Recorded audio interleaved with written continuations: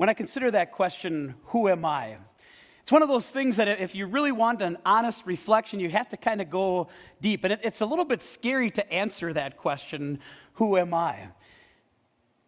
If you think about the way we think, what we see, and how we feel, many times those things don't fall in line with what God says in His Word. It's one of the things that we'll see tonight as we answer the question, are we weak or are we strong? So here's a thought for tonight. How many of you are Marvel movie fans? Raise your hand if you're a Marvel movie fan. Anybody think they've seen all of them?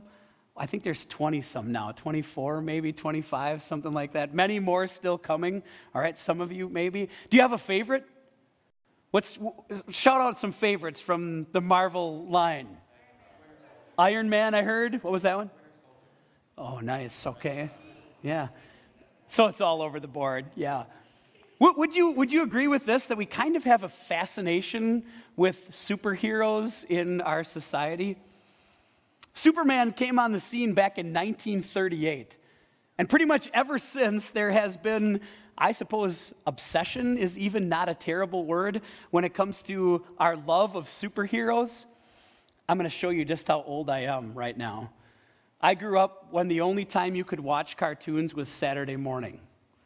I had a black and white TV, and my brother and I would wake up every single Saturday morning because at 6:30, the Justice League would come on, Superman and Friends. And every Saturday morning, we got up to watch our favorite superheroes.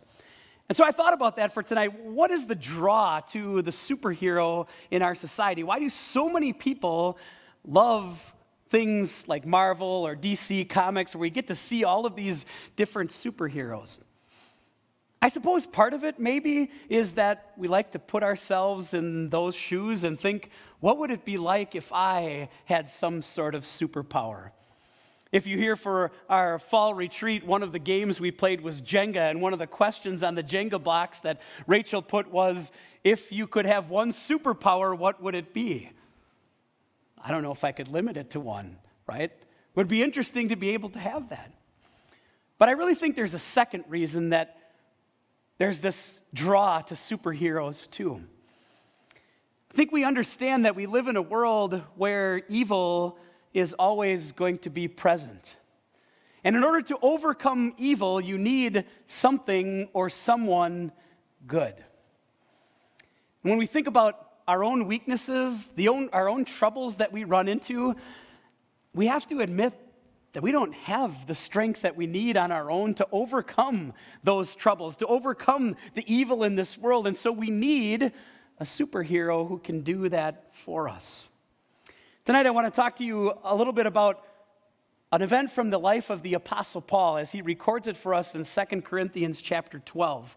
Because Paul understood that his weakness was something that he needed help to overcome as well. Let's let Paul tell us about it in chapter 12, verses 7 and 8. He writes this: "Therefore, to keep me from becoming arrogant due to the extraordinary nature of these revelations, I was given a thorn in my flesh, a messenger of Satan to torment me, so that I would not become arrogant. 3 times I pleaded with the Lord about this, that he would take it away from me." The context of these words is actually pretty interesting. The Apostle Paul is writing to the Corinthians who seem to have a love for people who boast about themselves. And so Paul has spent the better part of an entire chapter in chapter 11 telling the Corinthians all the things that he was forced to suffer for the sake of the gospel. He talks about his beatings and his imprisonments, how many times he had been given 40 lashes minus 1, the shipwrecks that he suffered. And the whole time he's talking about these things, he's saying, I'm a fool to talk like this. And then in chapter 12, he talks about some amazing revelation, the visions that God gave to him. Paul actually tells us that he was caught up to paradise, where he saw inexpressible things that he wasn't even permitted to talk about.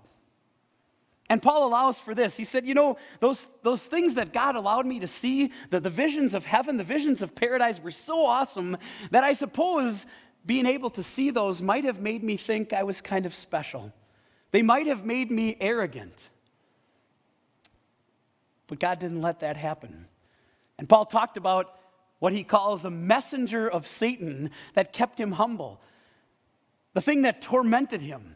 He speaks of it in terms that we can understand. He calls it his thorn in the flesh. I suppose we could stop just for a moment and speculate about what was it? What was this pain that Paul had in his life? What was the thorn in his flesh? But your guess is as good as mine. Paul doesn't let us in on exactly what it is, and the Bible doesn't explain it either. I suppose we could draw at least this conclusion. If you've ever grabbed something that has thorns in it and felt the thorn go into your flesh, you know that it's painful. So maybe Paul is just telling us that whatever it is that he had, it was something that hurt. In the end, what Paul realized is that he didn't have the strength to overcome it. He needed help. And he understood there was only one place for him to turn for that help. And so he pleaded with the Lord to take it away from him. Did you hear the number of times before God brought his answer? 3 times, Paul says he pleaded with the Lord to take away this thorn in the flesh.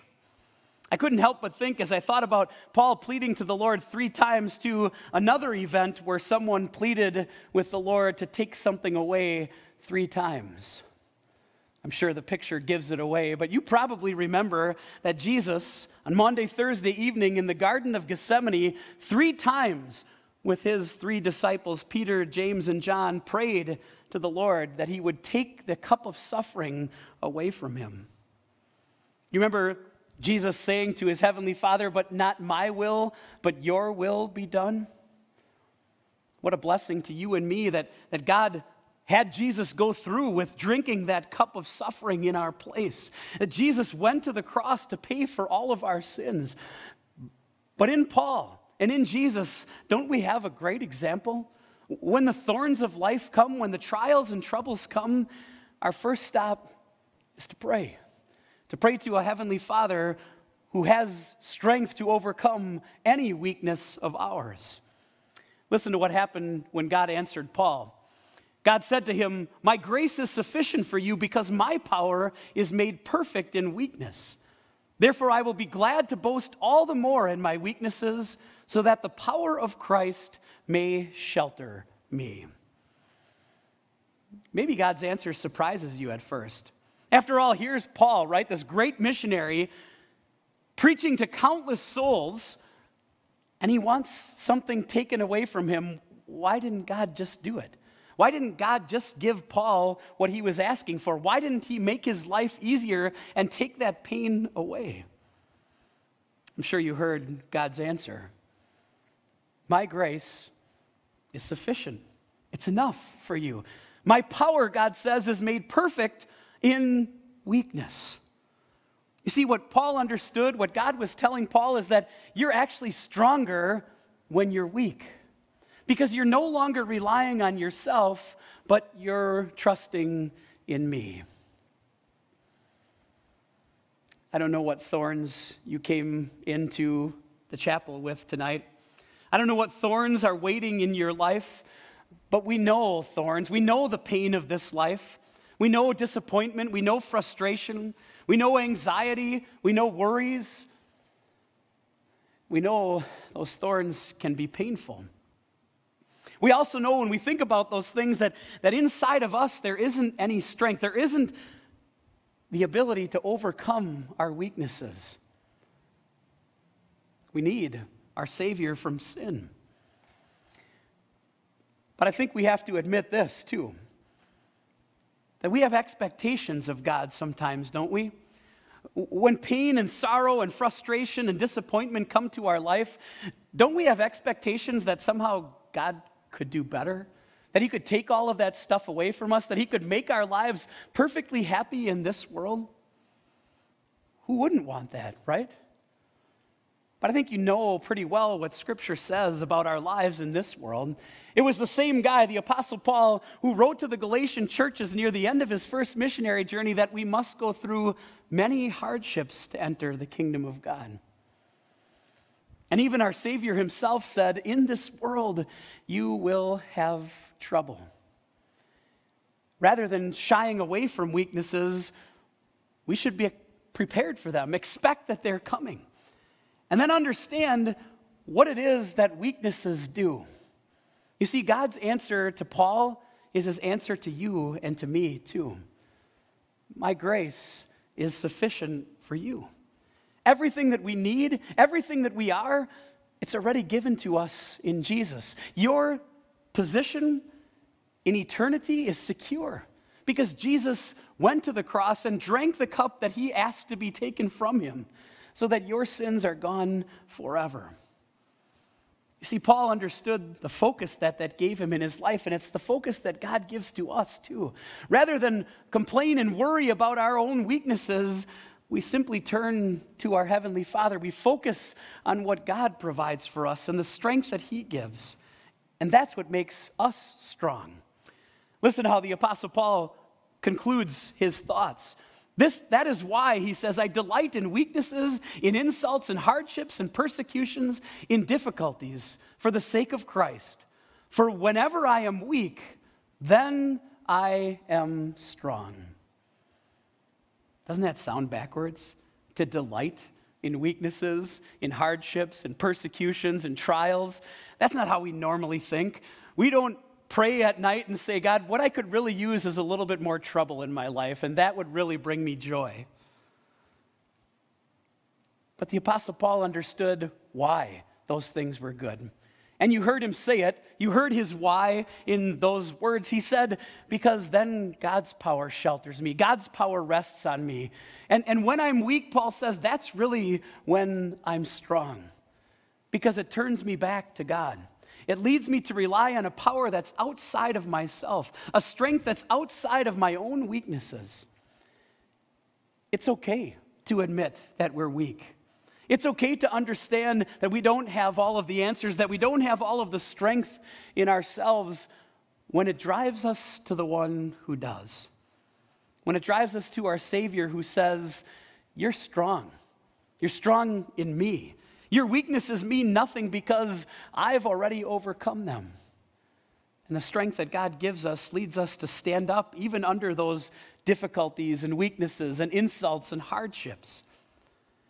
See, Jesus has given you victory. Victory over sin, victory over your weaknesses, and victory that will last forever with him in heaven.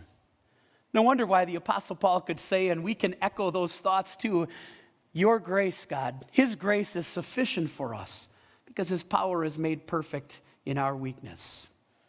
Some takeaways from weak or strong tonight. Number one, weaknesses are good when they lead us to rely on God and his strength. That is truly when we're strong, not when we're relying on ourselves, but on the one who gave himself for us. Secondly, God's grace is everything we need, and he provides strength through Jesus. It's forgiveness, it's new life, and it's eternity that Jesus has provided. That is grace that's enough. I said before that Jesus spoke the words that in this world you will have trouble. Do you know what he said after that? But take heart, because I've overcome the world. That's how we're strong in the Lord. I know we don't normally boast about our weaknesses or get excited when things aren't working the way we'd like them to. But there really is a good purpose in thanking God for our thorns, thanking God for the painful things, the difficult things that come into our life, because they focus us on our God, on his strength, and what that strength has accomplished for us. You see, our weaknesses are good when they drive us right back to the cross of Jesus, where we find forgiveness and eternal life, where we find the real superhero, the one who defeated evil once and for all by his death and his resurrection. Yes, we thank God for thorns because when we're weak, that's when we're really strong. Strong in our Savior Jesus. Amen.